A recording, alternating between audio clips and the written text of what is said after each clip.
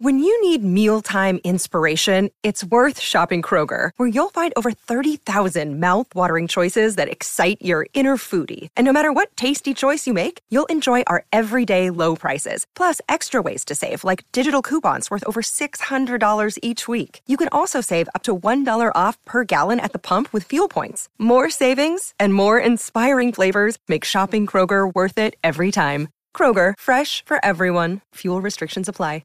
Хөрхөн охид trap сонсон trap сонсон trap донсон түүний сонсдог хөгжим дур булаан даадаш дуулан дур булаа мууруулаа.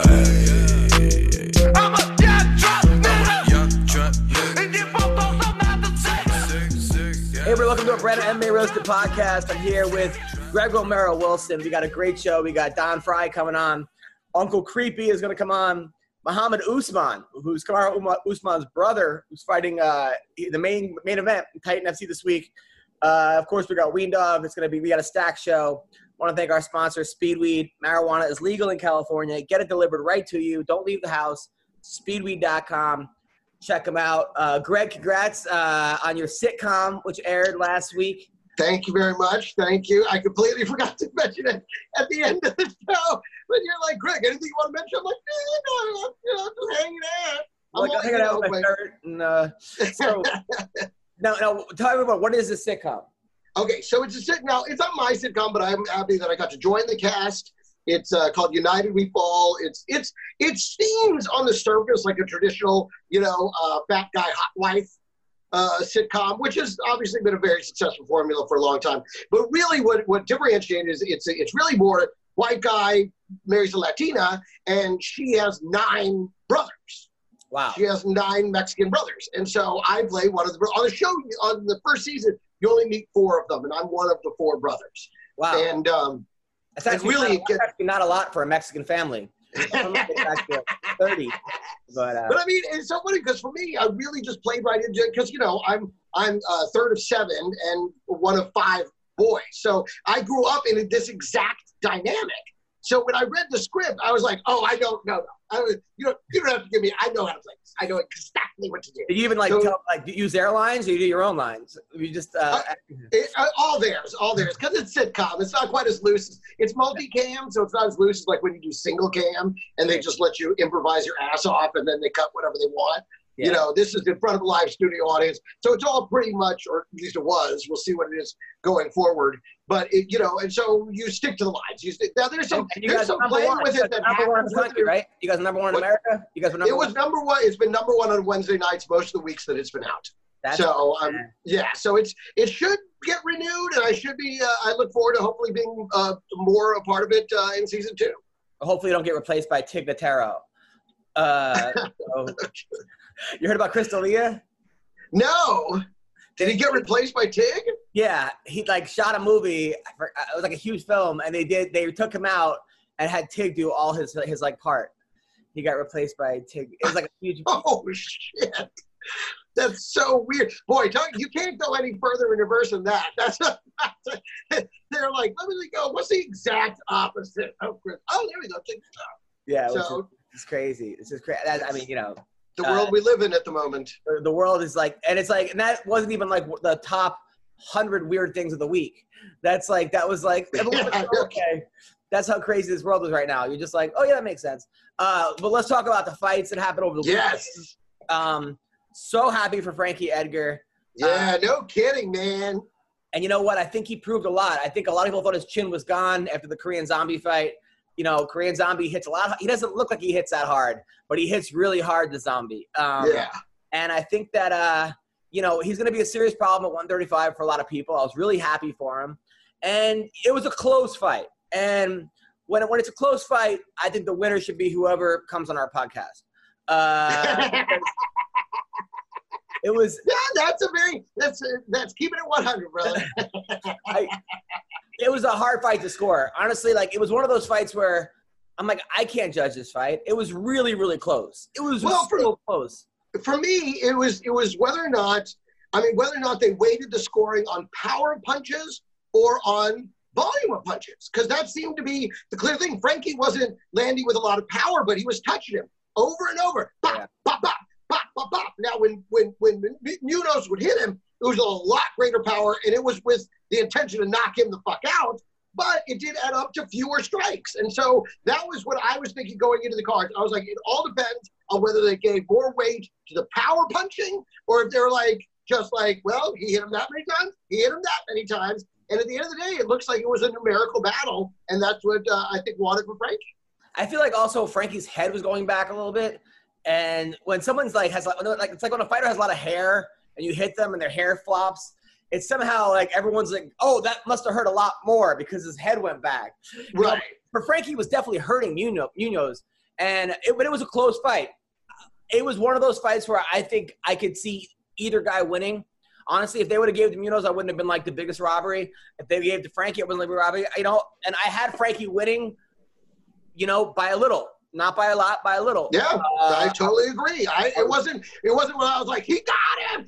No, I was like, I was just like, I think it's Frankie, but I could see it. I mean, and even the commentators were saying the same thing. Yeah, they were like, this really, and it was a split decision. So, yeah. I mean.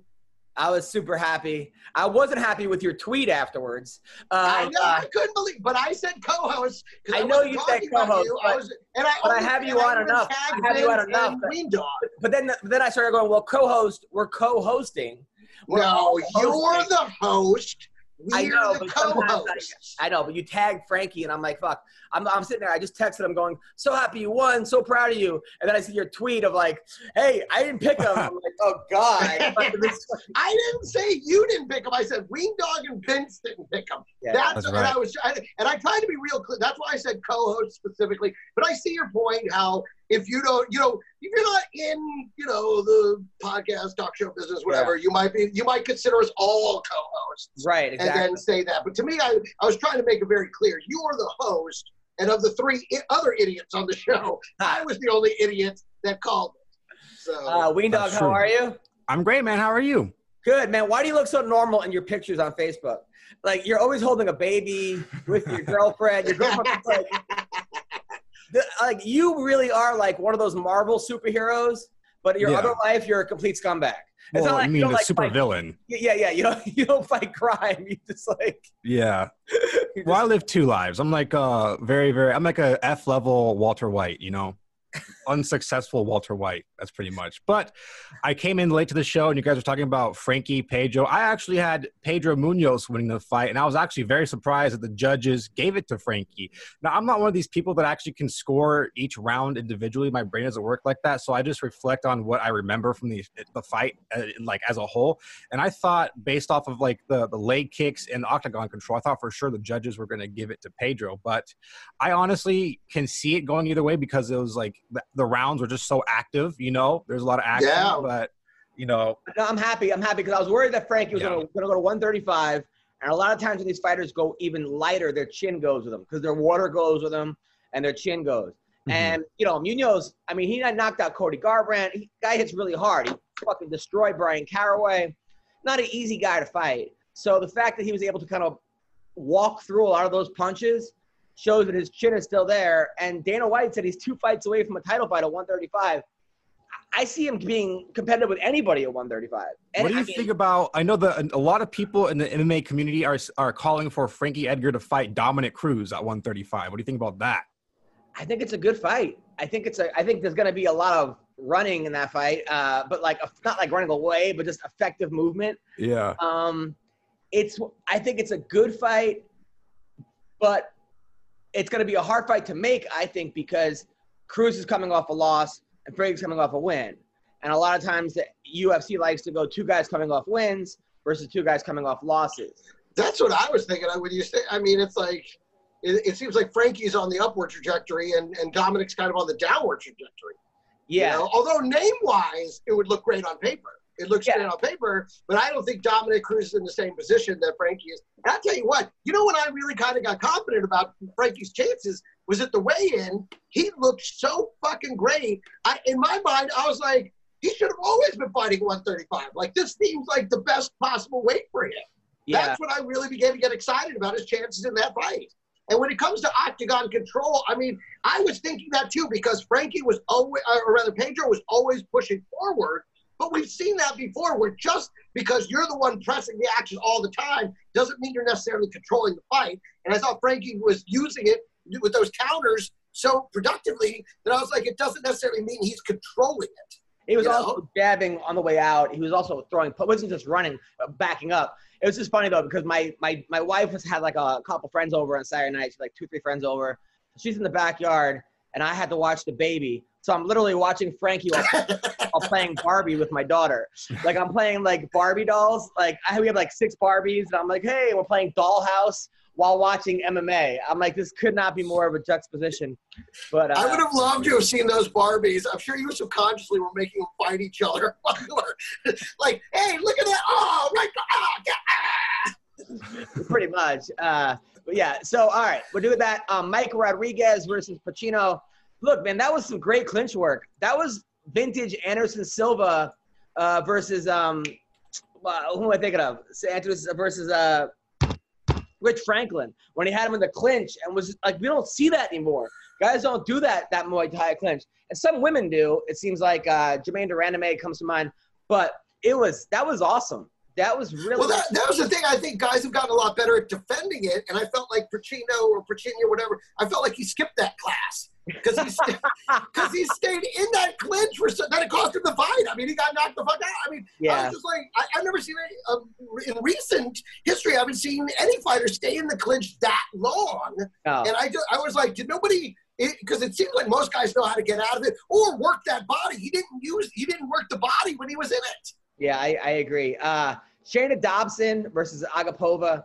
I think if I'm saying it right. How do you say it, Ween Dog? Yeah, that's right, Agapova. That's right, Agapova, yeah.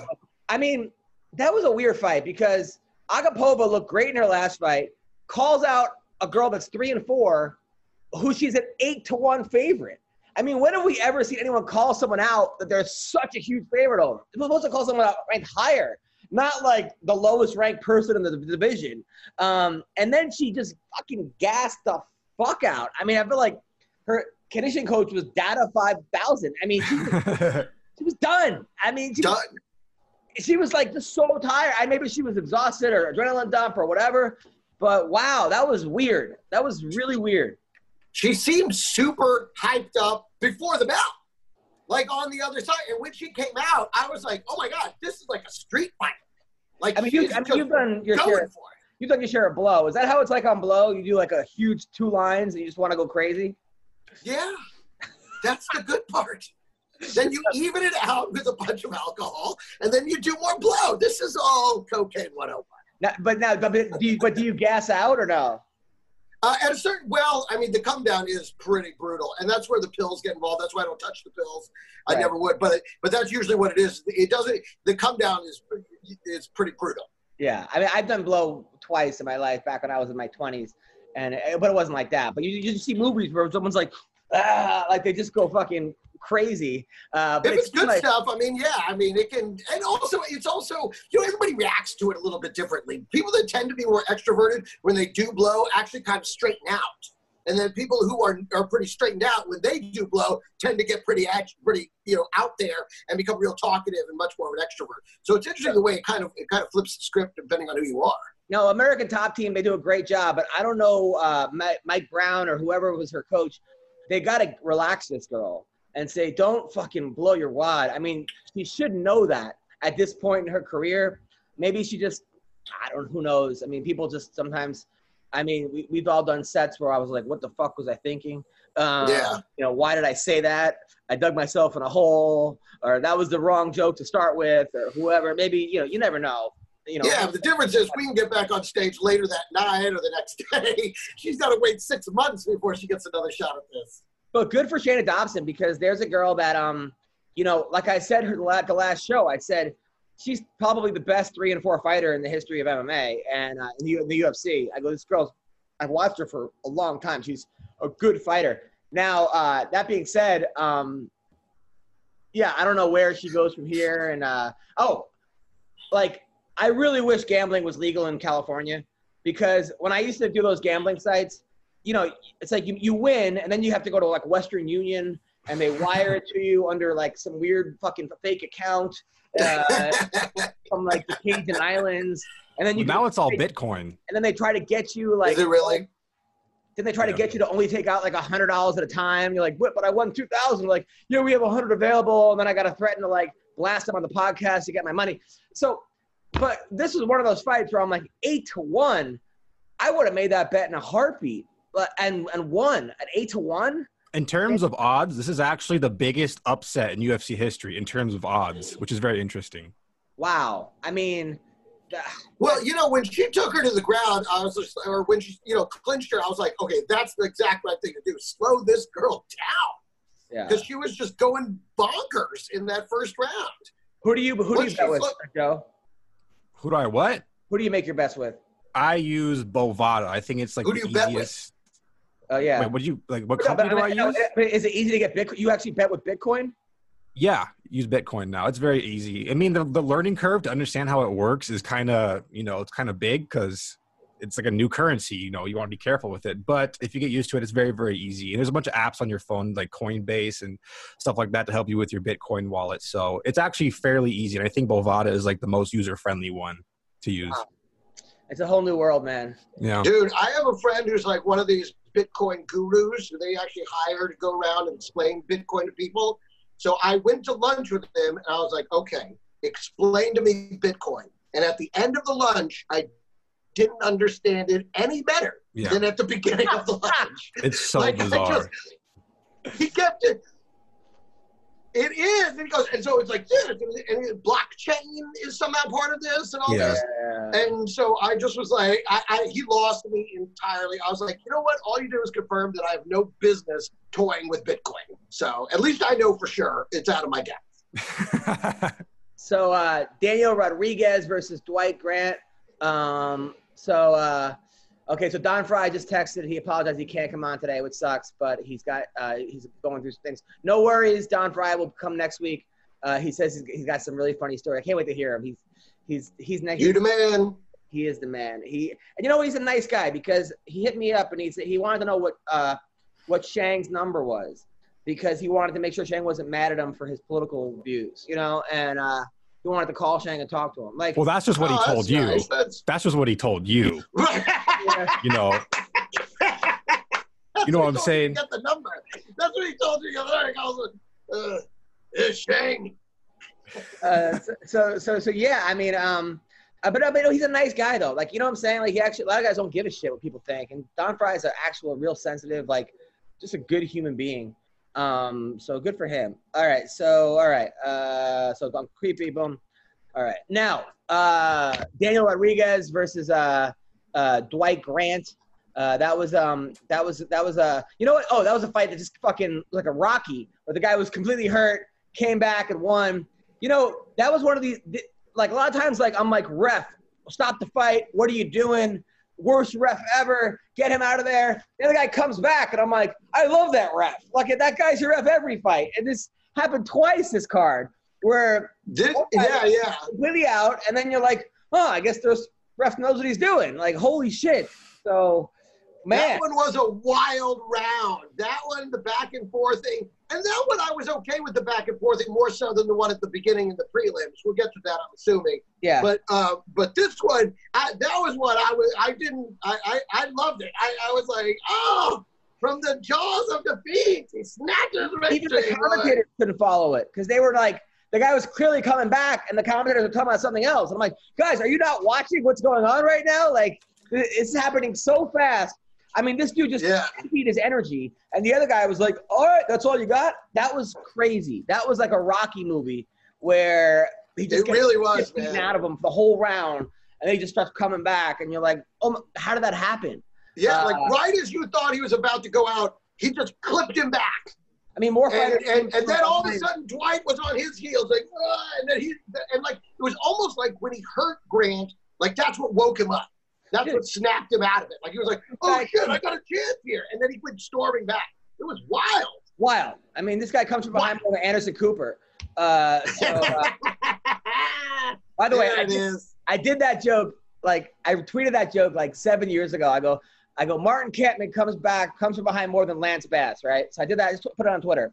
Joe Rogan says it on a telecast. He goes, like my friend Adam Comedian says, this guy comes from behind more than Lance Bass, right? On Fox. on like the first time they're on Fox.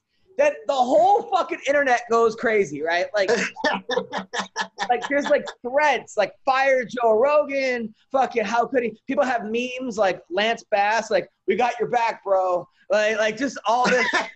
Some other guy was like, that's how the Holocaust started. I'm like, what? Like it was just so then Rogan had me on his podcast like 8 years ago to talk about that. It was just crazy. Like, but yeah, I couldn't believe he said that because the look on, I think it was Goldberg's face was like. Pretty sure that's not how the Holocaust started. But that just goes to show you the way people just overreact to I think people literally just look for an opportunity to be outraged. And I used to go on that show, Red Eye, on Fox News, hosted by Greg Gutfeld, when it first came out. And I was like the first comedian they had on the show. And because I knew Greg. Greg used to come to my shows in New York. And when he was the editor-in-chief of Stuff Magazine before that. So it was a little different version of Greg. Well, I would go on the show and I would do this kind of mock outrage thing where no matter what we were talking about, when they would come to me, I'd be like, I'm outraged. How can I, And it was this character thing, and everyone thought it was hilarious. But I feel like now it's no longer a character. It's like that's everybody all the time, just waiting for anything to be like, what did you? I'm out. Like, dude, it's gotten so bad where it's not like the guy on the Reds, the announcer for the Reds last week, who thought he was off air, and he said the F word, like the word to the slander against gay people. You're a let's say, well, you know that. So he says, he goes, yeah, this is like F City, right?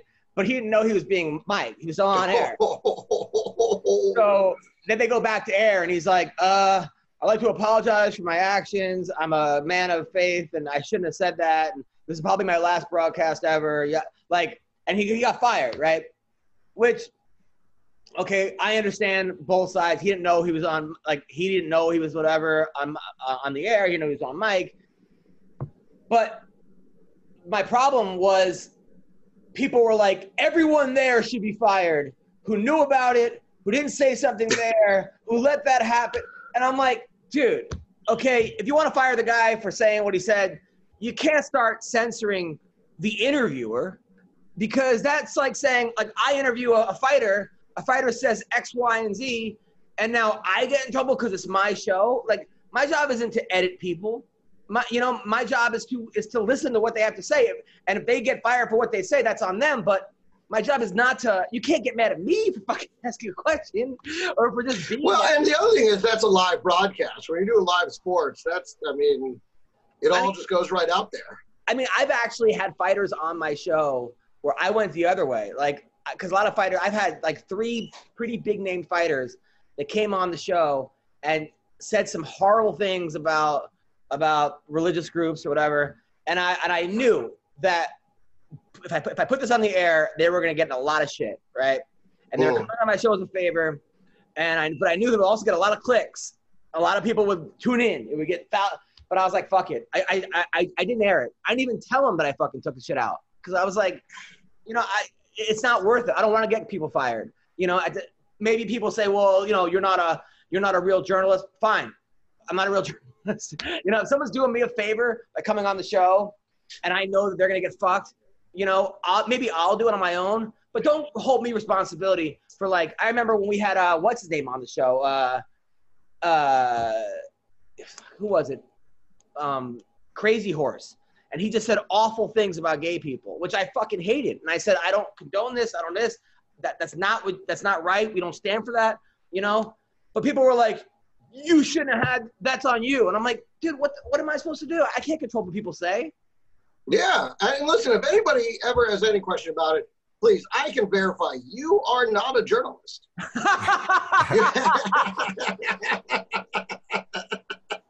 You're a comedian who's an MMA fan. Who's doing a podcast. Come on. I know, but it's hard though, because when the people start going to getting everyone fired involved, you're like, whoa. You're like, come on. And that's just where we're at right now. Just everybody gets so angry. Anyways, we know. Anyway. Moving on. We're just trying to have fun and talk to MMA and be idiots. So, all right, let's talk about Matthew Sellersberger. This dude, have you seen this guy? The guy had a mullet, looked like Matt Brown. Oh, yeah. Baby. Yeah. Guy that looks like he like drinks moonshine on the way to the fights. So him against this guy Minus, right? This dude, this black dude, I love him. So in the middle of the round, the first round, he's getting his ass kicked, and the guy goes, "This guy's awesome. I like him." Like the other guy who's getting his ass kicked is like, "This is my favorite." I'm like, is this a date? Like, what the fuck is going on right now? Yeah, like at the end of the round, he goes, "Good shit," and then he corrects it. I was like, "Oh, I'm sorry. I mean, good stuff. Good stuff." Like, what? They should keep this guy around. I've never seen a fighter so happy to get his ass kicked before a fight. And just like, good for him, man. I mean, look, to each his own. Some people just love that kind of shit, I guess. Yeah, but you gotta admit, neither fighter looked particularly impressive. I thought the guy Sellersberger looked pretty good. Also the first fight in the UFC, took the fight on 1 week notice, didn't have a full camp. Like, let's see. Let's see how. Look, he won, but again, neither of them I didn't think either of them looked very good. Now, but maybe with a full camp, he'll look a lot better. But I was just like, I mean, considering what they were saying about him, and how I guess there was some hype about him coming in and stuff like that, I was like, I don't see it in this one. I think it looks very ordinary to me, but maybe it is the whole thing. Maybe just with more time, it'll be more impressive. Now, Trevin Jones versus Valuev, that fight you thought should have been stopped in the first? Yes. I thought, well, that was the thing. I mean, he knocked Jones out 3 different times, and he let that fight continue. And then Valuev, I thought he was obviously still trying to grapple his way. He was eating shots, but I felt like he was coming forward, trying to grapple his way back to his feet, and he called it. And I was losing my mind because I got to tell you, I love the way this Valuev fights. To me, that is martial arts. He's coming from everywhere, man. He threw an axe kick. When was the last time you saw a fucking axe kick? I mean, it was, and that was the other thing. Like, he let off the guy. He was so sure the guy was out and that it should be stopped that he let off him like 2 of those times, thinking, like, go ahead, ref, stop it. And the ref didn't stop it, and then he had to go in there and keep beating him up. I thought that one I disagreed with wholeheartedly. I feel Valuev was robbed, and I think that ref did a terrible fucking job. Well, I didn't see the first round. I just saw highlights. I caught the second round, and I thought the stoppage was good in the second round because he was trying to take down the ref. When a guy tries to take down the ref, when they stop it, it's time to stop the fight. But I mean, again, that's all. If you see the first round, you see that it's completely incongruent to the amount of leeway he gave the other guy. I'm telling you, he knocked him out 3 times. He pulled off of him 2 of those times. Like, go ahead, ref, he's out. And the ref wouldn't call it. That's not the fighter's job, though. The fighter's job is to keep fighting until the ref calls him out. I agree with that, but still, I just felt like it was, to give that guy that many chances in the first round and then to go ahead and call it the way he did in the second, I was infuriated. And now, I thought, I love this guy, this Teamer, whatever. I love watching him fight. I will always tune in to watch him fight. Well, a lot of those guys, it's just that's the best thing that happened to him is that first loss. So I think second, you're figuring out, like, you got to be careful. And now he's not going to stop ever again. He's gonna keep that's fighting. for sure. So, now, pull it off. Now, I told you guys Nemkov was going to beat Bader. I was the only one. I said, this dude is so underrated. I go, look at the guys he's beaten, the Phil Davises of the world. I mean, Phil Davis is not an easy guy to beat. He beat him. He beat the last guy he beat, Rafael, whatever his name is. Somebody else he beat really good, Cavajo. And he beat Bader. And he beat Bader pretty easily. I mean, he fucked Bader up. Yeah. Ryan Bader didn't, but Bader didn't seem too happy about it. Oh, he was out. He was running away.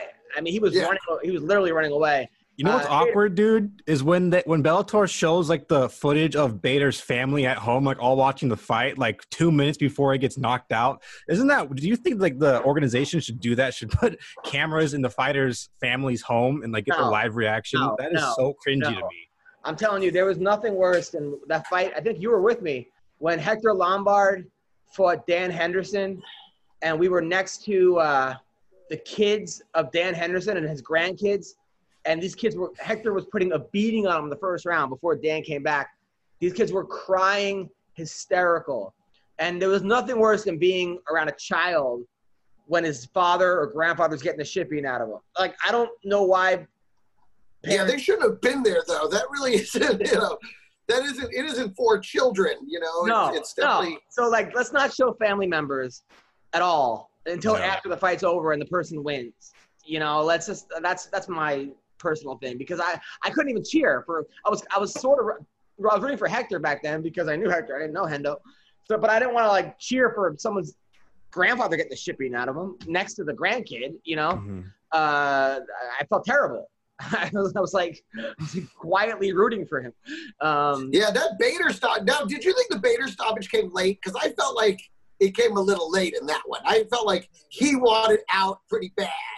And then, yeah. I think Bader. I mean, that was like a weird hook kick. That was like sort of an axe hook kick, and a weird angle. And Bader didn't know where he was. I think Bader stayed at heavyweight. Seems like he has the advantage because he's so much faster than everybody at heavyweight. I would say up there because this Nemkov guy is really good. In fact, when I know Scott Coker was fighting with Dana White over the weekend because he said he has the best 205-pound division in MMA, and Dana was like, "You have all the guys we cut," which in some cases a lot of the guys did walk away, but they have, let's say, Phil Davis, Ryan Bader, and now they have what's his name who just went over there. Who am I thinking about? The guy who ranked 4th, black guy who just left, who was almost got his face. Oh, Corey Anderson. Yeah, Corey Anderson. So they have three ex-UFC guys. But this dude, Nemkov, is competitive with anybody. I mean, he may be the best 205er in the world. Maybe. If he keeps fighting the way he is, he's got a good – Now, Phil Davis is fighting Machida in 2 weeks. I hate that fight because I want Phil to win, and Machida is so fucking hard to fight. Nobody has ever looked good against Machida. You just can't look good against him. He fights going backwards. He's awkward. Well, except for that guy that knocked him out. I mean, who was that? A couple guys. Yeah, the guys that knock him out look good against him. Yeah. But this is a hard fight for Phil. Phil doesn't really have that one-punch power. He hits hard, but he hasn't really just put people out. But Roy Nelson, he's got to stop. And thank you. It was so funny. We had just been joking about him, and there he was. I was like, oh, shit. He's fighting again? It was – listen, guy's tough as nails, but it's not good fighting.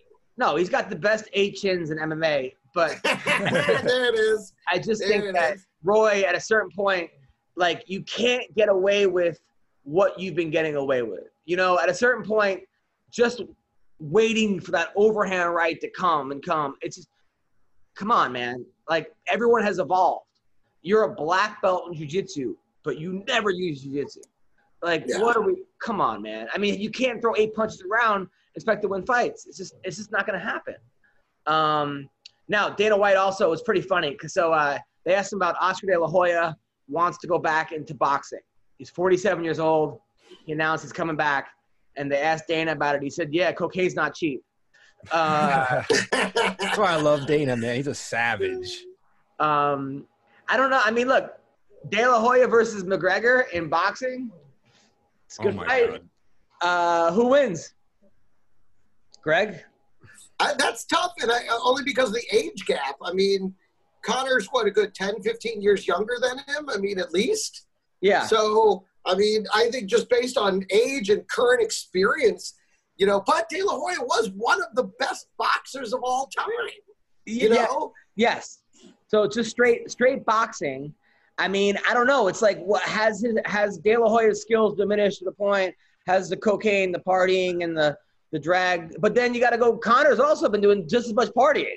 Yeah. So it's not like one guy has had a healthy living style. I mean, Conor's like 30, but he's lived a life of like a 60-year-old. So I don't know, man. Who do you think wins? Ween Dog. Well, if Artem Lobov can beat Paulie Malignaggi, I think McGregor can beat Oscar De La Hoya. So my pick is McGregor. That was bare knuckle boxing. Same thing, but with no gloves. Completely different. I was going to say, so long as it's in boxing, I still give the edge to De La Hoya, because I think absolutely. I mean, he's still in boxing. He was still one of the greatest of all time, and I don't think that disappears even over 15 years. I mean, I think he gets in the ring, he finds it again, times it up. I don't know. I think I would have to definitely go De La Hoya. Well, I think our second guest is canceling too. So let's just hopefully we'll go the whole trifecta of all. Yeah. I put together these shows. I stay up all night fucking thinking of questions. I know Don Fry has not watched the fights. So now we're like, I got him on at 12:15 because I've got him at 12. We can't go discuss any fights because he didn't watch them, right? And then I know his internet's gonna be fucking god awful. So I'm like, all right, 12:15. 12:15. I get a text, Don. Okay, you can't come on. Then my friend Eric Cowell, who's a great guy, runs a great MMA site, says, hey, can you get this guy Muhammad Usman on, right? Muhammad Usman being Kamaru's brother. I said, sure, I would love to. He's fighting Saturday. So I go out and watch all his fights last night. Right? Oh, wow. And I do all the research. You do the research. I figure out where he's staying, where he's going, you know. Maybe you are a journalist. Who he trains with, when he started. This guy played football for University of Arizona. He just started 6 years ago. He's 30 years old. He's 6-1 with all knockouts. One fight went to distance. Okay, him and Usman, they don't really get along that well. They get along well, but they don't train together. He trains over at the Black Zillions a little bit sometimes, but they're close. They don't talk every day. He doesn't want to use him. He almost went pro. He was a defensive back for U of A. Is that a good football school? University of Arizona? Yeah. No. Oh, okay. So I mean, it's a major. I mean, it's a major school, but I mean, they're more of a basketball school than a football school. Their football program generally kind of sucks. So he signed with the PFL.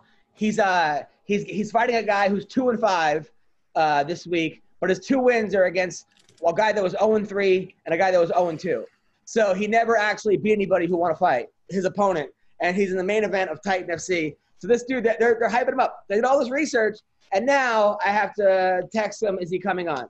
This is the kind of shit, just so you know. So I got Uncle Creepy coming on at 12:45. We'll see if that happens, because I posted the story that Chuck Liddell told me. Chuck Liddell told me, hey, just, back in the day, in the Pride, the night before Randleman knocked out Crow Cop, that they ran into Chuck Liddell, and they said, Coleman said, what should we do? He goes, you don't have a game plan? The fight's tomorrow. He's like, no. He said, all the way out. So I post that because I'm like, I want to share that story. Creepy goes, there's way more to the story. He hits me up on Instagram. So much more. Now, there was also a story that Chuck told me that them double teaming a girl that fucking goes crazy. I want to hear this too, right? So I go, want to come on the podcast, talk about it? Sure. So we'll see if he comes on. But just so you know, there's a lot of shit that goes on in my head, and then it's just you two fuckers. But that's great, because I love you guys. So, Dana said that Poirier's next fight is probably going to be against Tony Ferguson. Oof. That's awesome. That's a good fight. That's a great fight. That's a fight. That's, I don't know who wins that fight. I mean, fuck. If it's the Dustin Poirier that came in the way he did against Gaethje, the Ferguson against Gaethje, you got to go with Poirier, right? I agree. But Poirier versus Khabib, Poirier didn't look that good. He got pretty much out-wrestled by Khabib the whole fight, and Ferguson's got some great wrestling, but doesn't use it, but he's got great jiu-jitsu. Poirier also has great jiu-jitsu. I don't know. That's a pick'em fight, right? This is one of those fights that could go 100 different ways. Yeah, I think that's one of those fights that, like, as you get closer to it, you begin to see how they look and the things that they're saying, find out who they're training with, etc. And I think that's the only way you could ever make a call on that. Because, yeah, both these guys are such killers. It's going to come down to something little. It's going to come down to something small.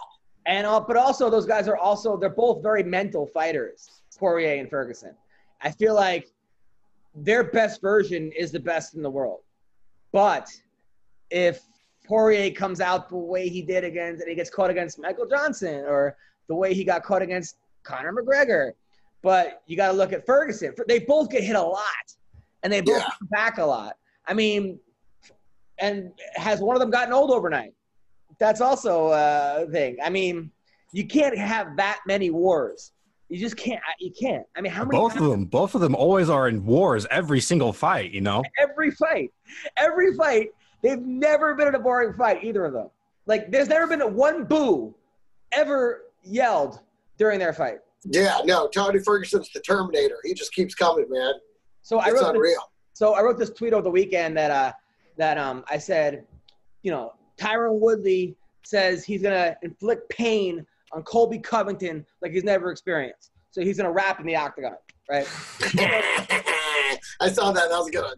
It got 9,000 likes and like 1,000 retweets. But, Woodley's a friend of mine. I mean, he comes on the show a lot. And I'm like, I'm like, maybe I'll tweet this while during the fight so you can't see it. I know exactly where he is. But I texted him, I'm like, hey, man, you mind if he's like, dude, go ahead. He's like, thanks for asking. And I was like, cool, then. I was like, I wouldn't want a joke getting in the way of our friendship. He's like, he like loved it. So, that's a lot of the times, like, people are like, dude, he's going to fucking kill you. I'm like, a lot of times I check with people before because it's, Well, yeah, you don't want her to feel blindsided by it either. So someone's done a lot of favors for me too. Like, Yeah. if somebody comes on our podcast, that's the hard part. If I just had a podcast, it'd be one thing. If I just did comedy, it'd be another thing. If I just, when you have like when you're trying to juggle, that's when it gets hard because you're like, and fighters are sensitive. And a lot of times they're not sensitive to things you think to be sensitive about. It's like that. Yeah. It's like audience members. How many times have I had people get mad at a joke that I'm like, that's the joke you got mad at? What about the 97 fucking pussy jokes that I made? But dude, I had a gal one time in the front row loving everything I said, the whole set. She's making noise, she's screaming, she's into it, blah, blah, blah, till we got to the last joke. And then the last joke, and then comes up to me afterwards. I think she's coming up to take a picture with me. She's like, I just want you to know that last joke, that was completely inappropriate. It just ruined the whole show. Oh, God. I was like, I hope you enjoyed the first 5-6 minutes. Yeah, it's just like, come on. You guys ready for some breaking news? Oh, Sure, sorry, but go for it. Okay, I'll go for it. Dana White confirms Aljamain Sterling will receive bantamweight title shot against Peter Yan. What do you think about that? Okay, Aljamain Sterling is a guy who's on vacation in LA. And I go, hey, man, can you help coach my wrestling team today? And he's friends with Junior, my other coach. Takes time out of his day to coach a bunch of 10-year-olds for the afternoon. And that guy will always be cool with me for that. He's a good dude. Aljamain's he's a sweetheart of a dude, a great guy. You've had him on the show a couple times. Yeah. And I remember when we had him up at the Improv. Super great guy. Yeah. But I'm worried about this fight. I don't know, man. For me, I think Yan takes him. What's up, Joe? Good news. What's up? Sports keeps coming back, and so does your chance to bet on them with our exclusive wagering partner, betonline.ag. Major League Baseball will finally start the summer this weekend, and it is in full swing, and there's no shortage of ways to get in on the action. BetOnline has all the odds, futures, and props for you to bet on. And as sports starts to return, BetOnline has sat down with Eddie George from the NFL. That guy was awesome, right? They sat down with Robert Horry, who's a 7-time NBA champion, and Harold Reynolds from Major League Baseball. I just have his baseball card. And to get their opinions on what it would be like playing without fans and what they have called Fandemic, visit betonline.ag today and check out all the odds and up-to-date sports news. Don't forget to sign up and take advantage of all the welcome back to sports bonuses. BetOnline, your online wagering experts. Well, didn't Yan barely get by Aldo? Right? Barely? I was at that fight. It was a close fight. A lot of people thought Aldo won, right? Right? Wasn't that the – Well, until it was stopped in the 5th round. No, not him. Then who did Yan beat before that? Was Uriah Faber and then Aldo? Let me check. Let me go on his Sure Dog page. Oh no, maybe I'm thinking of Aldo versus what's his name? The Volkanovski. Volkanovski barely got Aldo, right? Was it Volkanovski that just? Ooh. Yeah. I was at that fight where everyone thought Aldo won. Was it? Well, Peter Yan, his last fights were Jose Aldo, Uriah Faber, Jimmy Rivera, John Dodson, Douglas Silva. Okay. Well, the Rivera fight was pretty close. Rivera hurt him. I think if Aljamain uses his speed and his skills and fights the perfect fight, he's going to win this fight. He is beyond blessed. And he's got a new camp. He's trains in Vegas now. He's at Extreme Couture. So I think it's a fresh start for him. I think he had some distractions in Long Island. He was doing real estate with Al Iaquinta. Yeah. He's got 18 brothers and sisters in like New York. 18. Okay. That's like, that's a lot. And I think that he's by himself in Vegas. He could nothing but focusing. He's at the PI. I think Aljamain's got this. I do.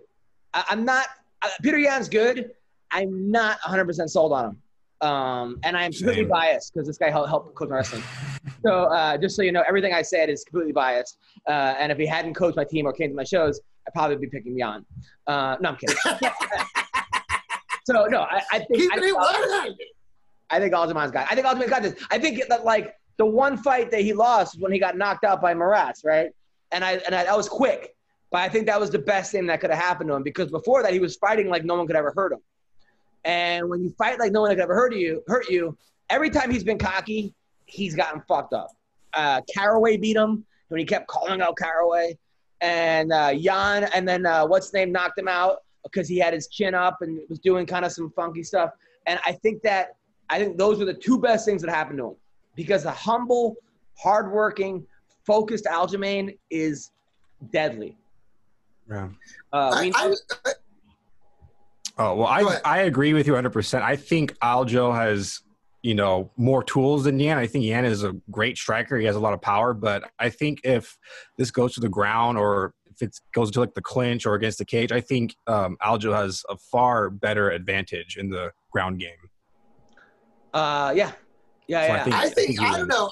I would like to see Aljamain fight somebody of a higher caliber, like take another step up before fighting for a title. I don't know that he's seen. I mean, I'm looking at everybody. He's beaten everybody. Sandhagen. Munoz. He fucked up Sandhagen. This dude was on a roll. Everyone was like thinking not to get by. He tapped him in one round, and Sandhagen's a beast. Yeah, that was impressive. I mean, I don't know. He's gonna get up for this fight. Oh, absolutely. You're better. It's the fucking title fight. I should hope he gets up for this. But he's one of those. I think he's one of these guys that likes the attention. He's been asking this for a long time. He wears that stupid huge chain, like what's his name, the Como D and the Kangol hat. He wants this. I think he's happy to be in the spotlight. And I think he's going to – Oh, absolutely. Listen, I'm not saying he doesn't think he's ready for it and that he hasn't thought he's ready for it. All fighters do.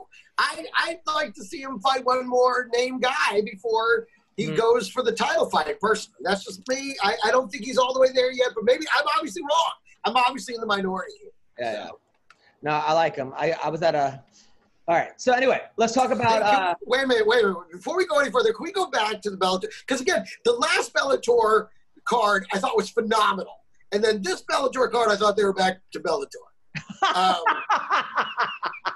really did. I was like, see, and this is why you're fucking Bellator. And especially what really drove me nuts was the Julia Budd, Jessie Mealy, or whatever her last name was. There was one professional fighter in that fight. You know what? That Bellator makes it so easy to bet sometimes. Because I was like, what happened was Julia Budd is coming off a huge loss to Cyborg. That was a good fight. Showed a lot of heart, but she just lost to Cyborg. It was two great fighters. Cyborg's just, arguably the best of all time, behind Nunez, but she's right there. Totally. I think Bellator has sort of the boxing formula where after a huge fight, they'll give you a kind of gimme fight. They'll get you back, get right fight. They'll let you they'll give you a tune-up fight, a fight to get you back, which I don't necessarily disagree with in some ways because but it should still be someone of. I mean, come on, even her picture's amateur. I mean, she just didn't look in any way like she belonged in there against Julia Budd. It was on a 2-fight winning streak, and I think that they just it's thin. It's a thin division. I mean, they're signing people left and right. They're signing ex-UFC fighters over there. I mean, they're trying, but I think that I don't necessarily disagree with that. But they'll give the number one contender an easy against the number 9. I know, but they put it up as the co-main event. I mean, it's like, come on, guys. That's a prelim, maybe an opener, but co-main you gave to again. That's what I was like, and this is why you're Bellator. Well, the UFC won't do that. They won't give Colby Covington, the number 12 guy, off a loss against Usman. Right. They're going to give him Tyron Woodley. right? Right. Who's like probably the number 4 guy or maybe 5 guy at this point, but is the ex-champ, which, by the way, that fight's coming up in 3 weeks. And I am excited for that fight. I'm nervous for that fight. I don't know who's going to win that fight because if there's ever going to be a motivated Tyron Woodley, it's got to be against Colby Covington. He does not want to lose this fight. He hates this guy. He fucking hate. And Colby Covington is obsessed with being the belt. Like, I've hung out with Colby plenty of times, and he does not take losses well. Not that guys do, but you've hung out with guys before where, like, the next day you'll see them or a week later, and it's like, oh, I lost a fight, but that's part of the business, and this is the sport. You know, that's my job, and some people have bad nights. And no, that's not Colby Covington. Colby Covington is a guy that, like, when he lost to Warlley Alves, was obsessed with that fight, to winning the next 7 or 8 fights. He's thinking about Usman every fucking day. Colby, and that's what makes him great. But this is going to be a fight where they're both going to show up, and they're, oh my God, I don't know. That's going to be a war. That's going to be a war. There's going to be a lot of fireworks in that one from the bell forward. It's going to be fantastic. Well, Uncle Creepy, I guess, is not showing up, so that's 3 for 3 guests that have not showed up today. It's no big deal. Fuck it. Just another Monday. Fuck it. We're having a good time, just the 3 of us. I'm having a great time. I'm having a great time. But, man, I don't know because, look, people are writing off Tyron Woodley, and I think that's so stupid. You can't be a fan of mixed martial arts and not respect how good Tyron Woodley is. And no kidding. I know he looked like shit against Gilbert Burns, but I think he got dropped early, and I think that here comes Creepy. He got dropped early, and I think that set the whole fight off. And I think he was also training for Leon Edwards before that fight hard, and then the COVID happened. Oh, here comes our other guest. That was 12:30. So Usman's here too. What's going on? So we got Uncle Creepy and Usman is both here. Little blonde running through the background. Hey, how you guys doing? Good. How are you?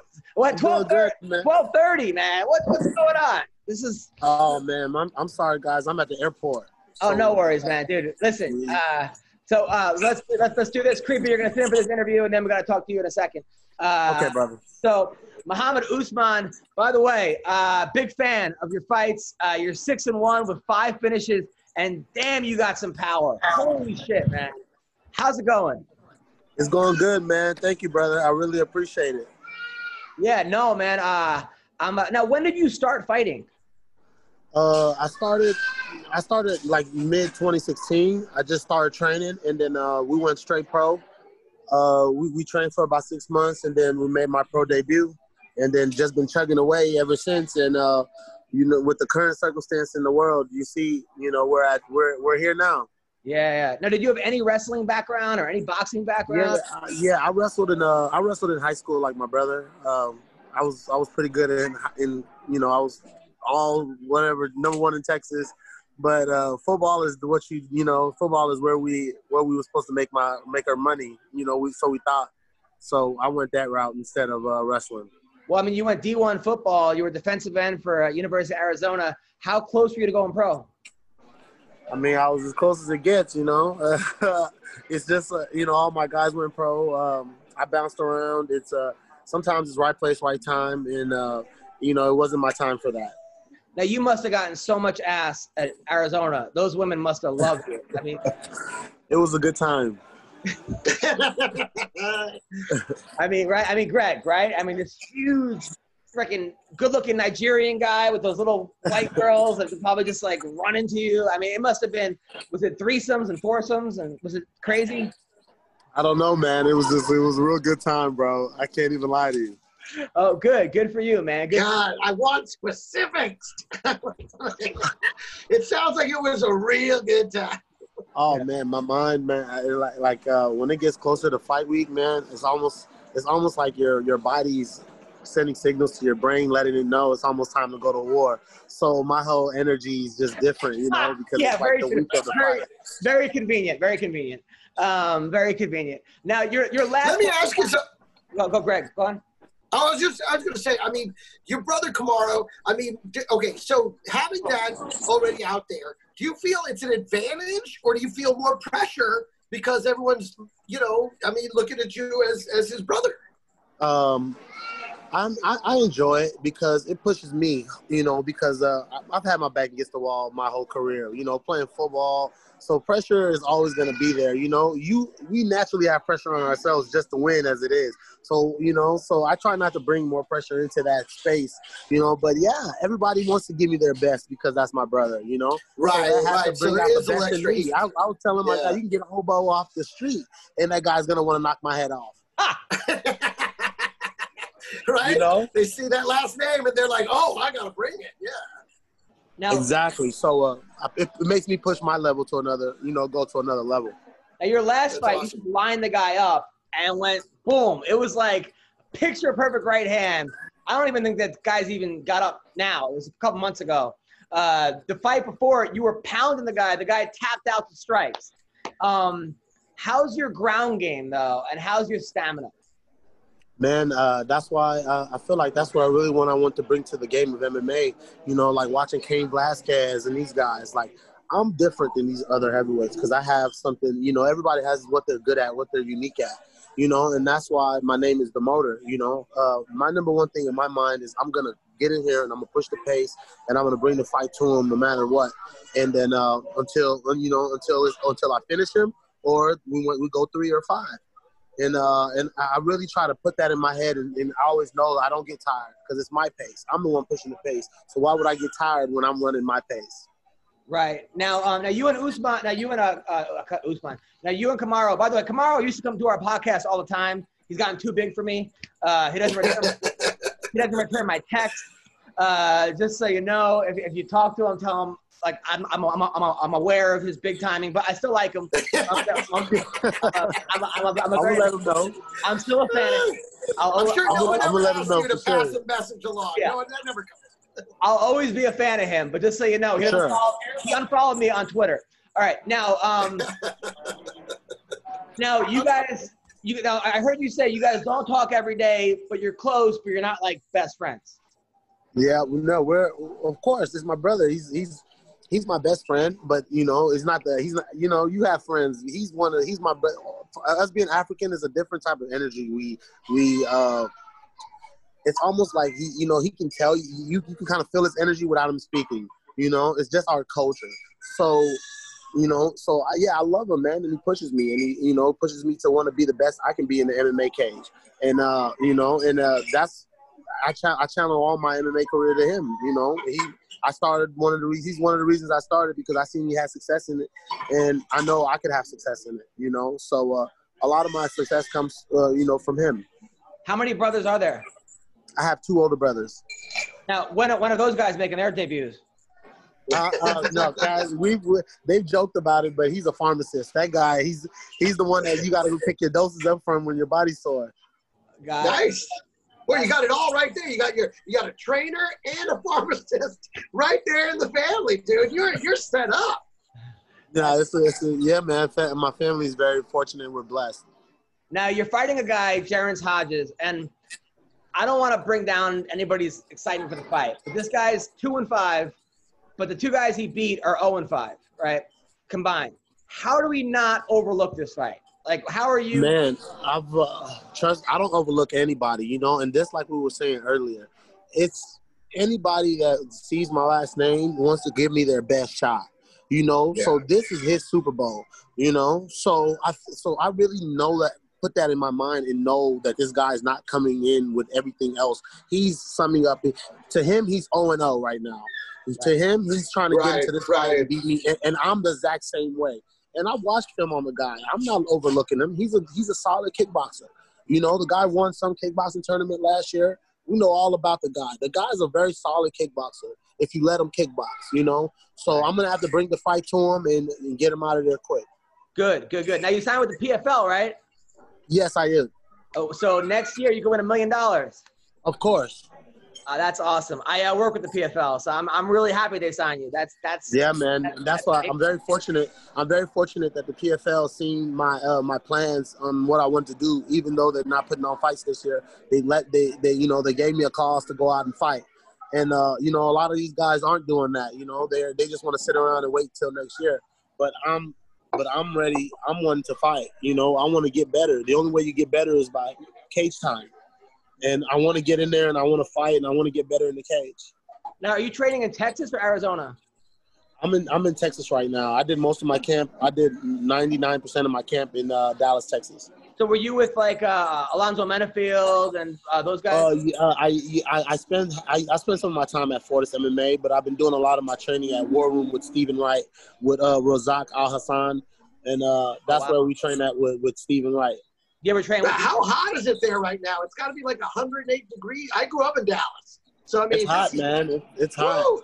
Plus that humidity, when they give you that heat index bullshit, they're like, it's 103, feels like 114. And it's like, fuck you. If it feels like 114, it's a fucking 114. Yeah, it's hot, man. I'm not gonna lie to you, but it's not Arizona. I'll tell you that. Yeah. Did you ever train with the Black Beast? Huh? No, I've never trained with him. I would love to train with him, actually. I've never trained with him.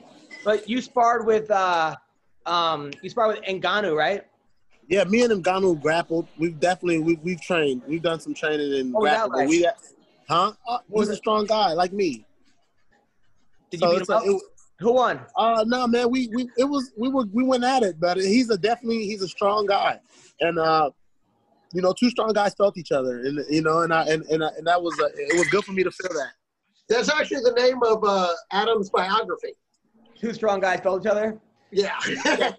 No, it's just one guy feeling each other. One weak guy masturbating. Good for you, man. Listen, you seem like a real nice, hardworking guy, man. You're impossible not to like.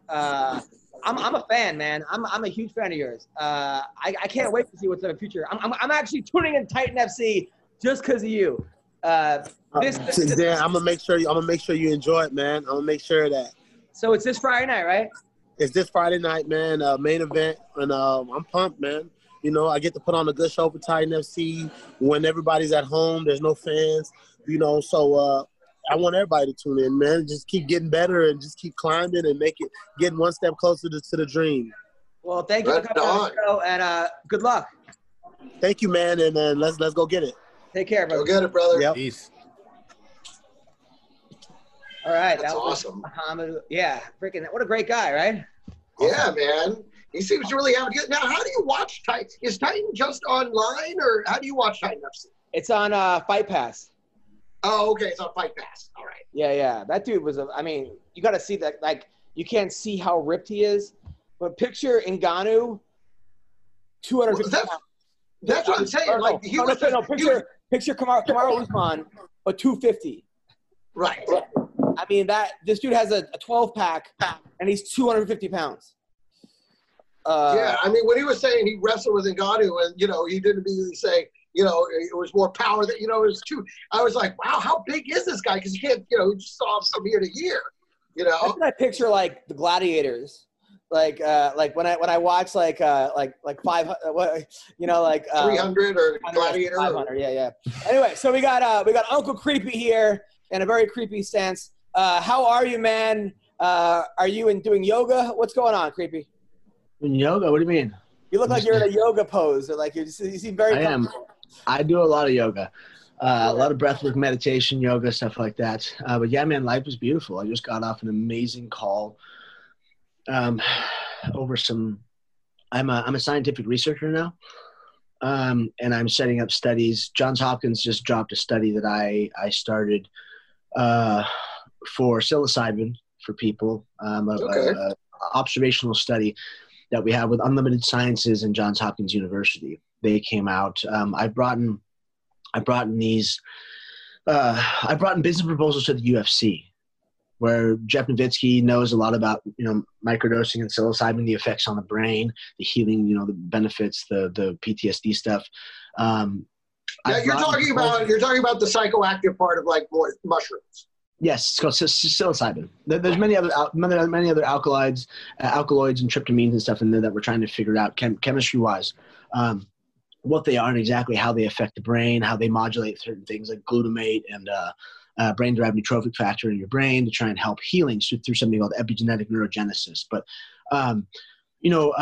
doing blends of not just mushrooms, but things like black pepper, turmeric, CBD, these can give you this anti-inflammatory effect and get you into a flow state. So Jeff Novitzky will contact me and say, hey, you should probably be out, because he's my friend. He's a mentor of mine. Number one, will you come hang out and see me? Number two, you should probably be talking to the athletes about this, because, USADA doesn't test for psilocybin. They cannot test for psilocybin in your body. The way it converts is from psilocybin to psilocin to serotonin, or a serotonin mimicking molecule that turns on your serotonin receptor and then has a very anti-inflammatory effect as that turns on. So, you're just in a better flow state. All of your senses are heightened and all this stuff. But you can tell I have I just talked about all this stuff for an hour and a half with this publicly traded company out of Canada. And I'm trying to set up a performance study here.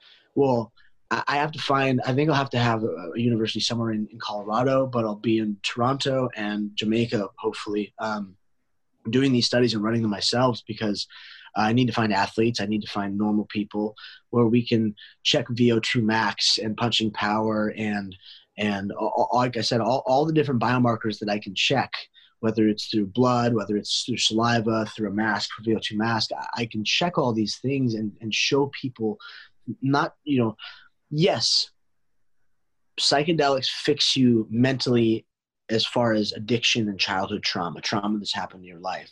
But they also, through epigenetic neurogenesis, they heal your actual brain.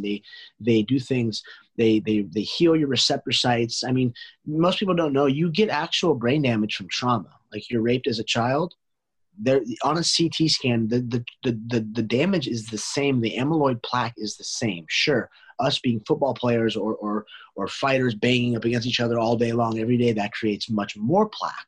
But these blends of fungus and other adaptogens, as they call them, like black pepper, which boosts absorption a couple 1,000%. You heal your brain. Like, you guys know me from before. I was damaged. I was on suicide watch. I wasn't doing good. And now I'm able to talk about, like, that study with Johns Hopkins, that's me. And I don't need credit for it, because I don't care. I'm not trying to be famous or be rich or anything. It's my study to help the world, not just fighters, is out there, and it's happening. It's run by the two best science researchers in the fucking world, as far as in the country, is psilocybin. It's my baby. Yeah, I was going to ask you about double teaming girls with Chuck Liddell. I can say I think you might need a new nickname. I think maybe Uncle Creepy isn't who you really are anymore. I mean, which is not a bad thing. I mean, we evolve, we grow, we change. I mean, I rebranded myself, so it's just I'm looking at you, I'm hearing these things, and I'm like, I feel like Uncle Creepy isn't the name. No. I'll get there. And I started a business called the McCall Method, because I do healing. I heal people through, whether it's psychedelics, or I work with a biotech company or a life sciences company where we make something called exosomes. And, I consult with the UFC. I consult with all kinds of athletes and people. And you guys ever heard of stem cells? Yes. Sure. Oh, and by the way, my next name, because I'm part of I'm a reverend. I'm becoming a reverend for a plant medicine church. Nice. So, because I'll never be. You're Reverend Creepy. Yeah, exactly. Isn't that every reverend? Yeah, I will never be. I'll never be a doctor or scientist. I'll never have that. Because my girl. Yeah, my girlfriend's a scientist. I'll never be a doctor or a scientist, but the fact that I can be a federally recognized reverend and an elder for a church that is a plant medicine church where people can grow. I don't grow mushrooms. I don't give mushrooms. I don't want to be a shaman, but just to be able to go, look at guys, I'm doing this to heal people. I work with a church out of San Diego called the Earth Temple. And myself, I do integration. I don't give people the drug themselves unless it's in a clinical trial, but I will do it I do something called integration. So I teach, we have a whole couples therapy thing that we wrote. It's holding space for a loved one. I do parenting integration, toxic masculinity, teaching men like, look at guys, we've been lying to women this whole time. Like we fucked up. We've been abusing these people and kids and do like childhood trauma is a real thing. Like our traumas get stored in our tissue and people don't understand that. Right. And when you're, let's say if you're fighting, for instance, you're climbing into a cage in your underwear to fuck someone up for blood money.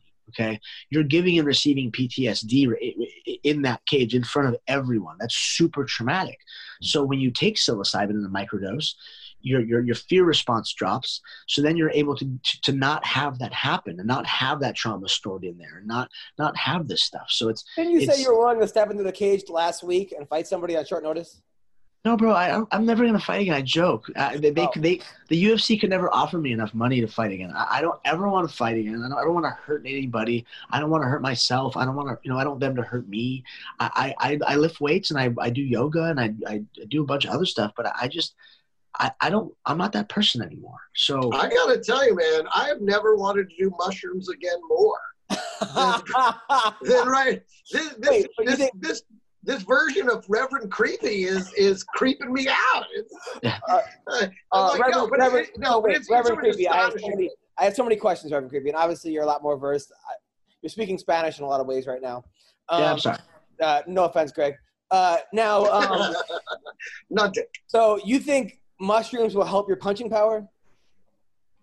Yes. So what it does is it helps your kinetic efficiency. So your body. So yes, you're in the flow state, which is when you take just enough, all your senses are heightened. Yeah. Okay.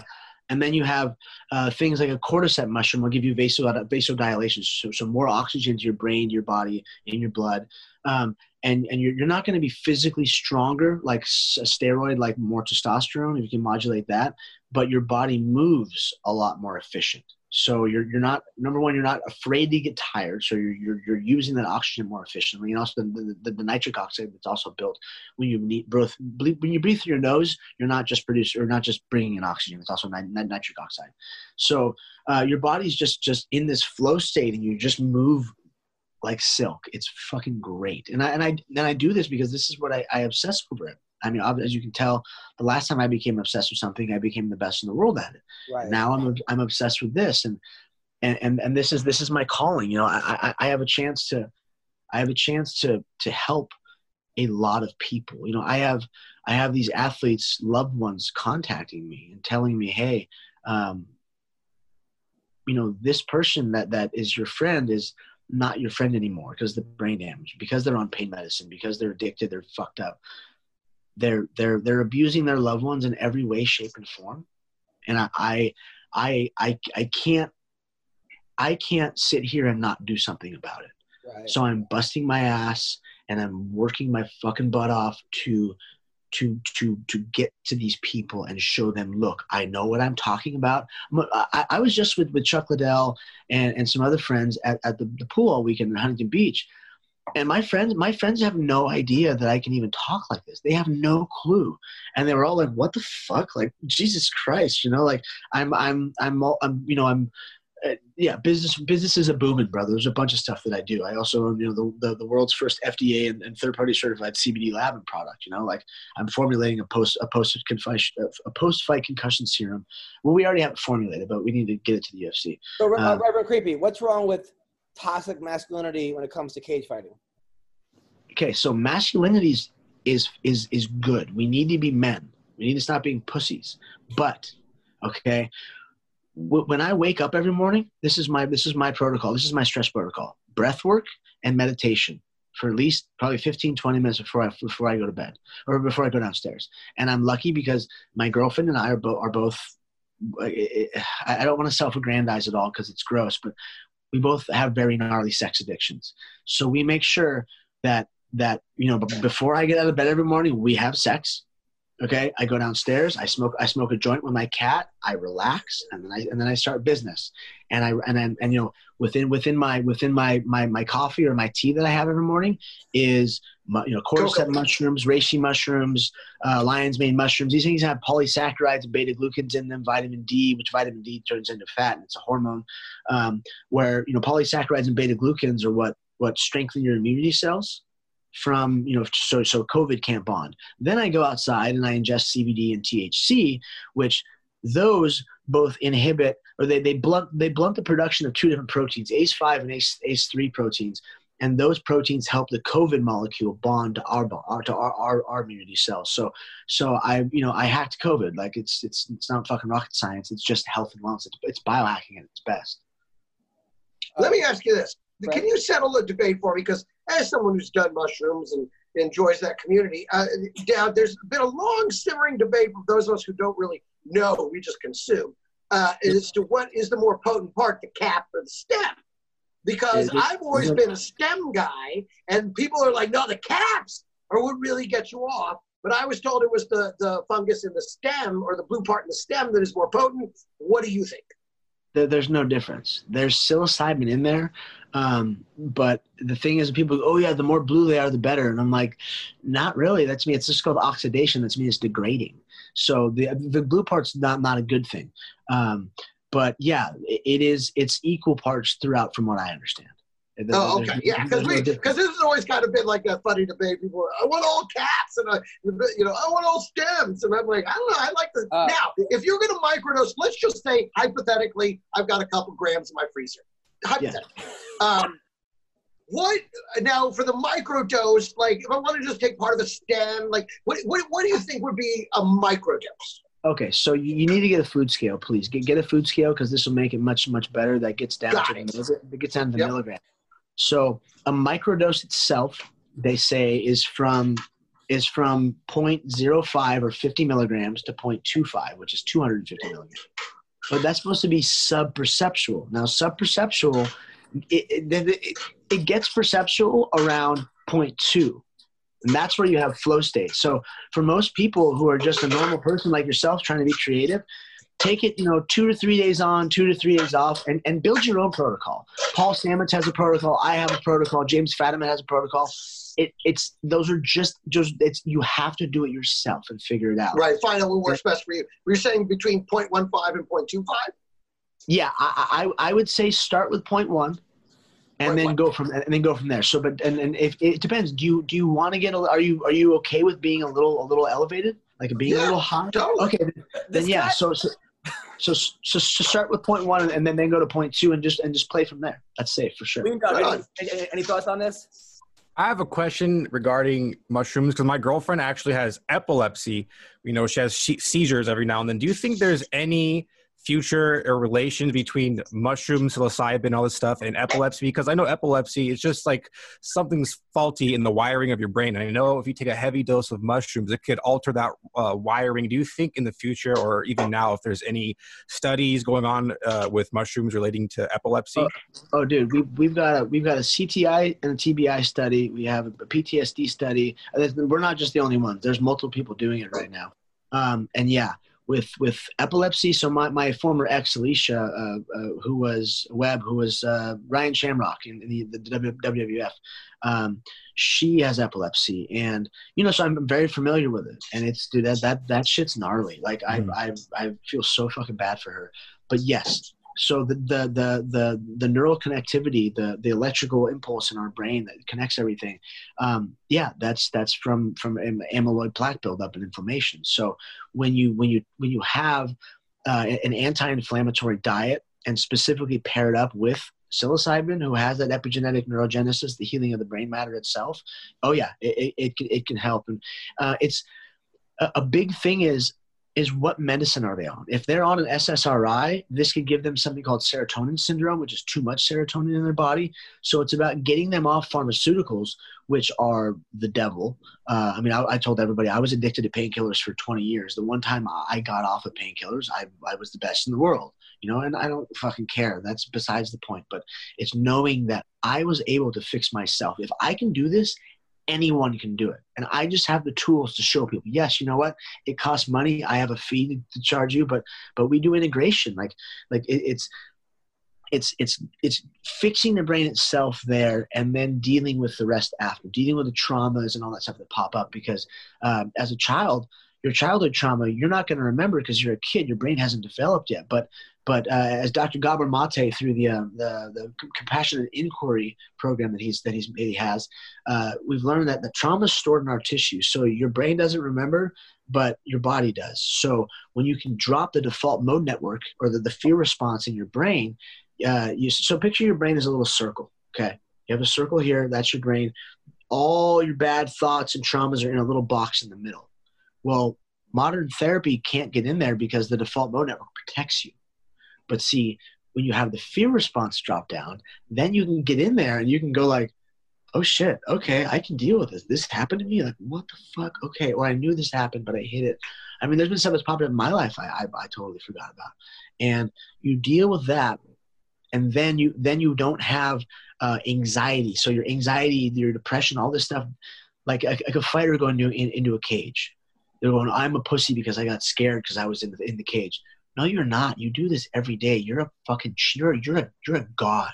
You're a fucking champion for just being here in the first place. Okay, it is your childhood traumas and addictions or childhood traumas that are leading to addiction and leading to this anxiety coming out at the worst possible time. You know, you're in front of all these people, all this pressure, all the cameras, and you get scared. You don't pull the trigger. That's what this is from. And I mean, this is all obviously science. Like, this is people that I talk to and work with and know. And it's so nuts to now be the guy that's, I mean, this is my calling in life. Fighting was great. Sure. I had fun. I lived a dream. I was a piece of shit. I was psycho. I was on drugs the whole time. I was a mess. I was mean to people. It wasn't good. This is now a new person that is out here just trying to heal people. And I mean, dude, I work with Olympians. I have 3 different Olympians. I've got fighters. I've got a motivational speaker. I've got all these people that I'm working with that are coming. My girlfriend and I wrote our own couples counseling protocol. You know, that's crazy. Me, the guy that I wouldn't have trusted me with the couples counseling, and now I'm helping people fix that or be a better parent or whatever because they just If someone would have told me Uncle Creepy would become a couples counselor, I'm like, does that involve him fucking your wife? Because that's what I would imagine. Uncle Creepy couple counselor. The Reverend Creepy. I have OCD. I take Celexa. Sometimes I have a thought, which I'll be like, oh my God, did I think that? And then I have to think of a stop sign or something else, and this happens and that happens. Before you know it, I'm in my own space. And they say I have a lack of serotonin in my head, and that's why I have this. Because my mom had schizophrenia, and she left when I was 3, and yada yada yada. But you're saying that getting off the pharmaceutical stuff, the Celexa, and taking mushrooms would be better? Yeah. So what I would say, especially to get off of a medicine like that, is to take something called brain-derived. So you're trying to produce brain-derived neurotrophic factor and glutamate, which are like Miracle-Gro for the brain. But I have a biochemistry lab my buddies have here. It's not illegal. It's not a steroid. It's a peptide. It's you just inject it in your body fat or intramuscularly, and mixing the microdose and that together, because it'll it's EDNF, brain-derived neurotrophic factor, with NAD+, which is nicotinamide, I don't know, something else. And you mix those together, and you will have the addiction properties are knocked down a bunch. Your addictive receptors or your pain receptors are healed. Your opioid receptors are healed. Whatever sort of chemicals have been in your body, that trauma, that plaque gets to be taken off. And you have about 6 hours of energy because of something called the adenosine triphosphate, or ATP, that's in there. So you have a great non-spracked out sort of energy, but your focus is insane. So it's the mental efficiency and the kinetic efficiency are through the roof. And it's like, what this is technically a felony, what we're doing. And again, I tell people, I'm not a drug dealer. I don't provide drugs. I don't do ceremony. I have shaman that I can take you to get this. But if people are doing this more and more in mass, I mean, it's fucking crazy. So I say, if you can get it yourself, do it yourself. You're going to do it anyways. I can teach you how to do it properly and teach you the information about what's actually happening. All right, back to MMA for a second. Yeah. So I tweeted out recently, or I put on Instagram, that Chuck Liddell told me back in the day, the night before Randleman knocked out Crow Cop, he went up to Mark Coleman and Randleman and said, "What do I do tomorrow?" And they said, "What do you do?" So you're fighting Crow Cop. What do you do? Chuck then said, "You don't have a game plan?" They said, "No." He goes, "All the way in, all the way out." Next day, Randleman knocks out Crow Cop. You said there's a lot more to that story. Oh, to that specific story, I'm sure there's a lot more because those dudes back in the day in Japan were like, dude, I've heard stories of Randleman grabbing like some Japanese guy and running him down the bar head first through all the drinks and throwing him out. Heath Herring found a midget out there and was carrying him around with him for like the whole night.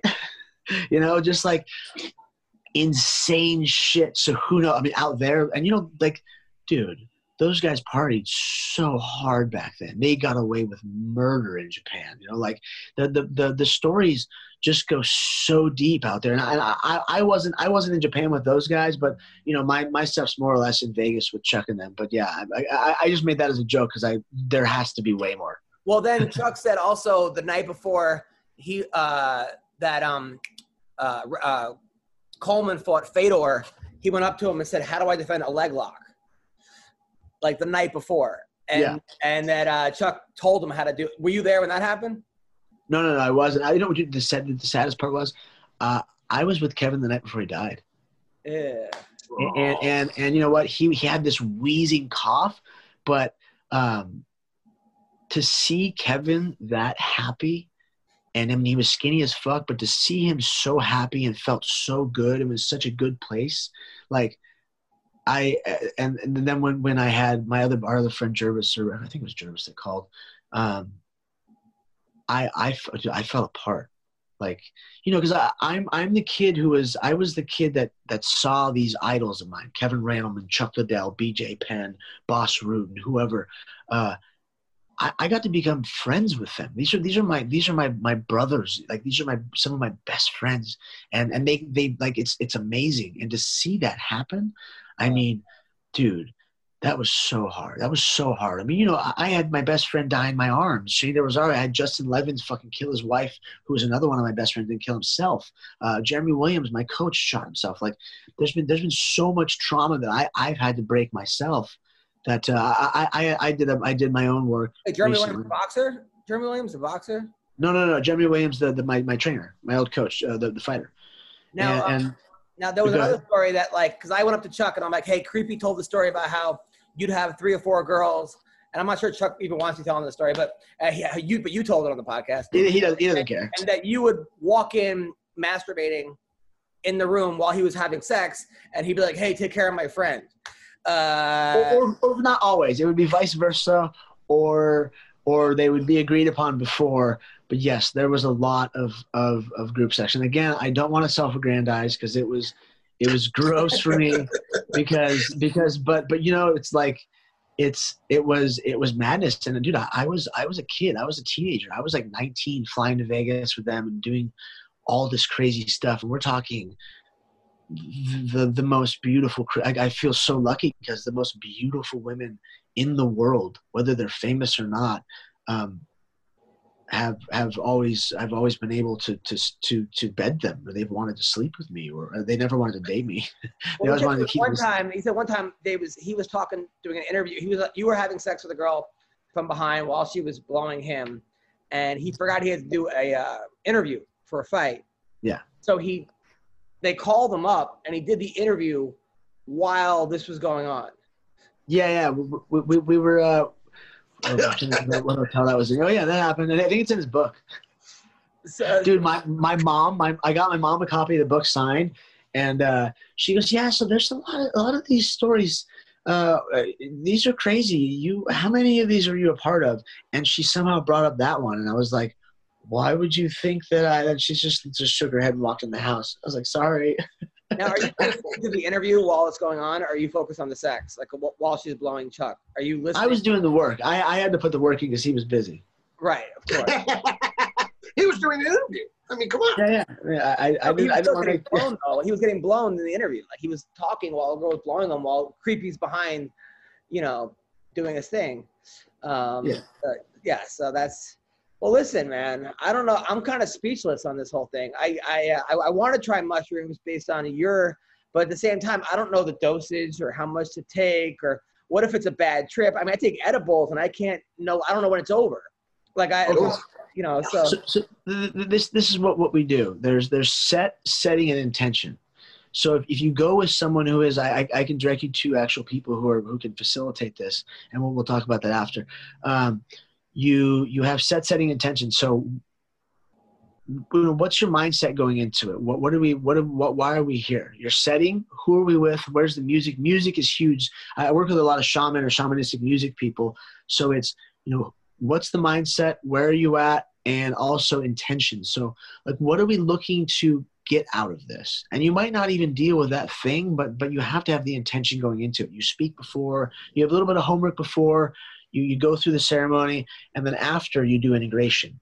And, I just bought a 40-acre desert, a property out in the desert. We've got a farm with dates, figs, citrus, mangoes, a bunch of stuff, and a hot springs. And I'm gonna have a bunch of sustainable living there, where we built out of shipping containers and dome homes and whatnot, and just a little trailer park we're redoing and making it all nice. It's my very own Eden.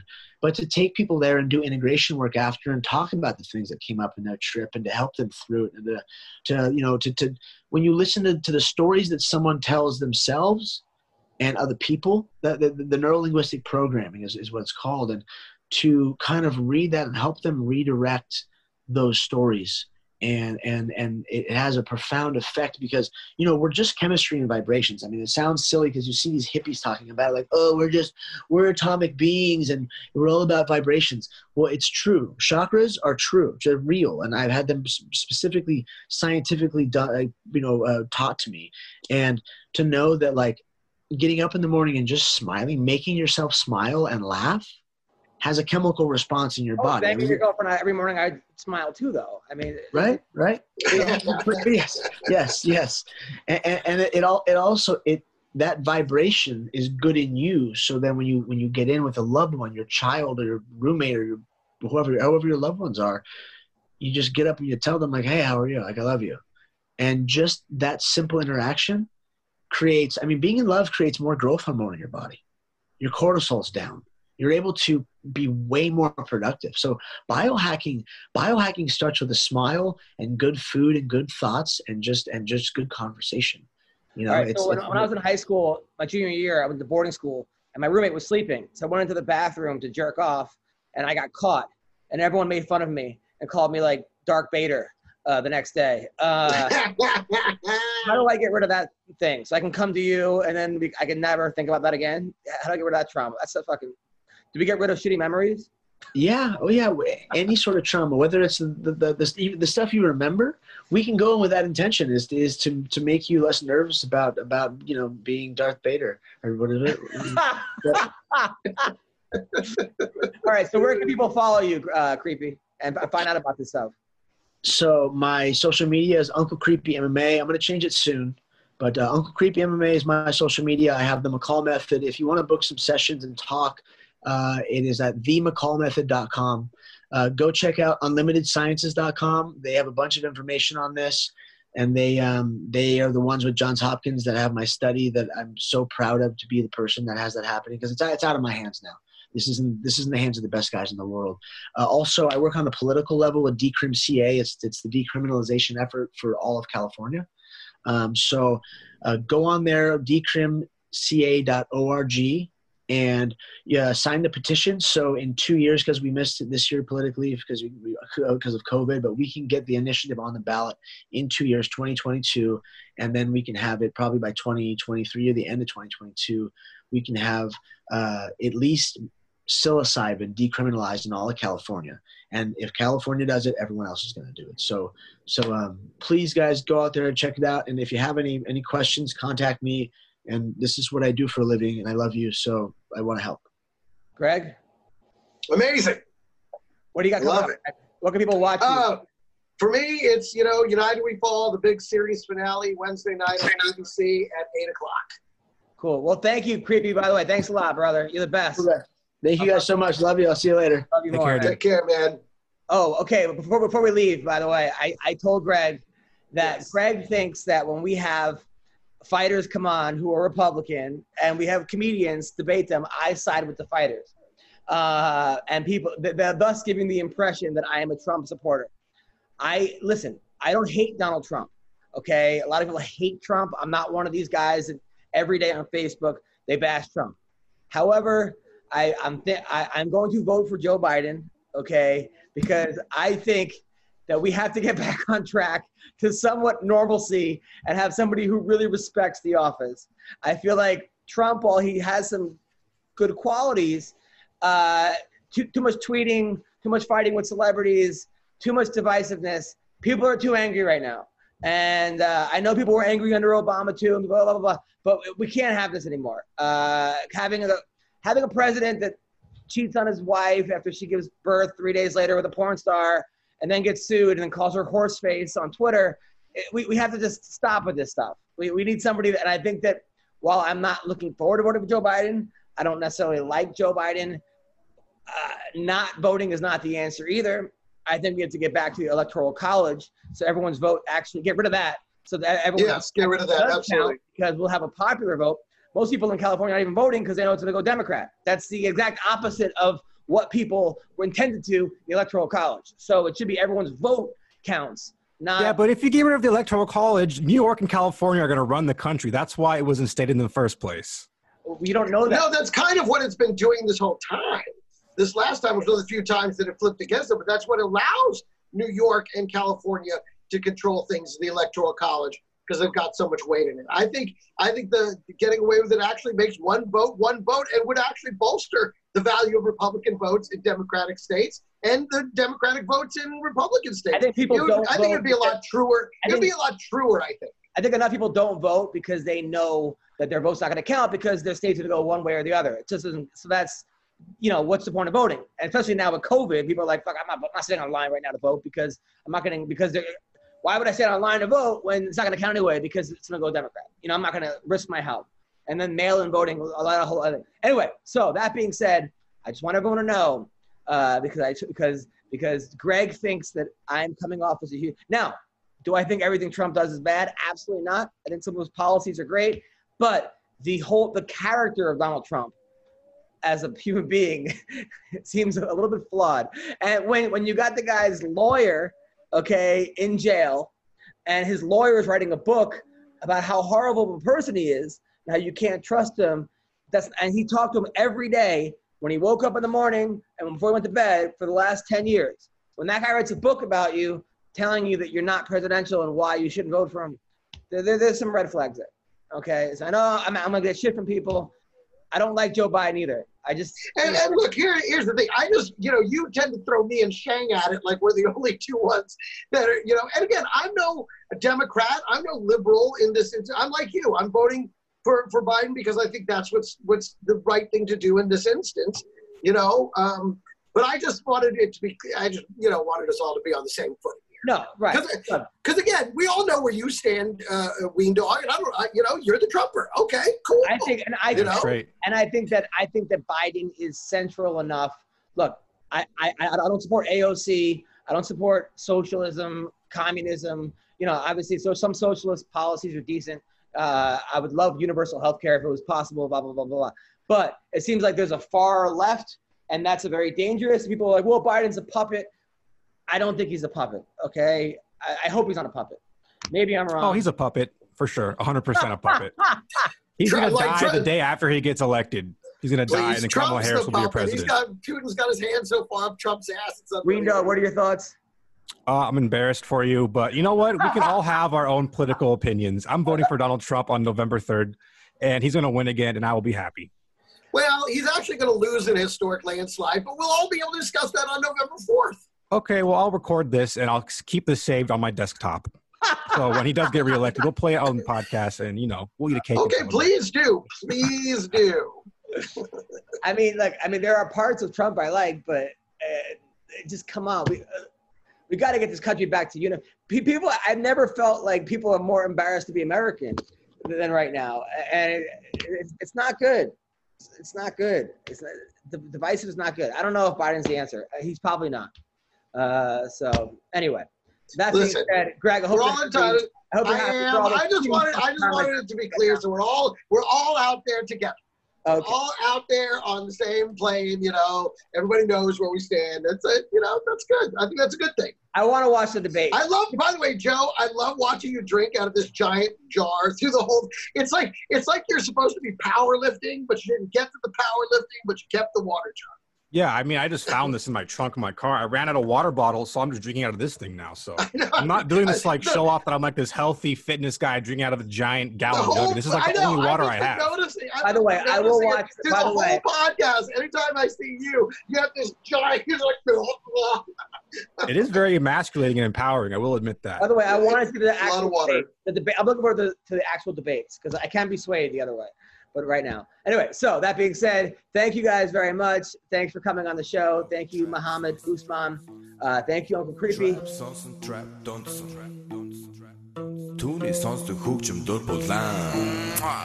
Даавар дуулан дур булаа мууруу.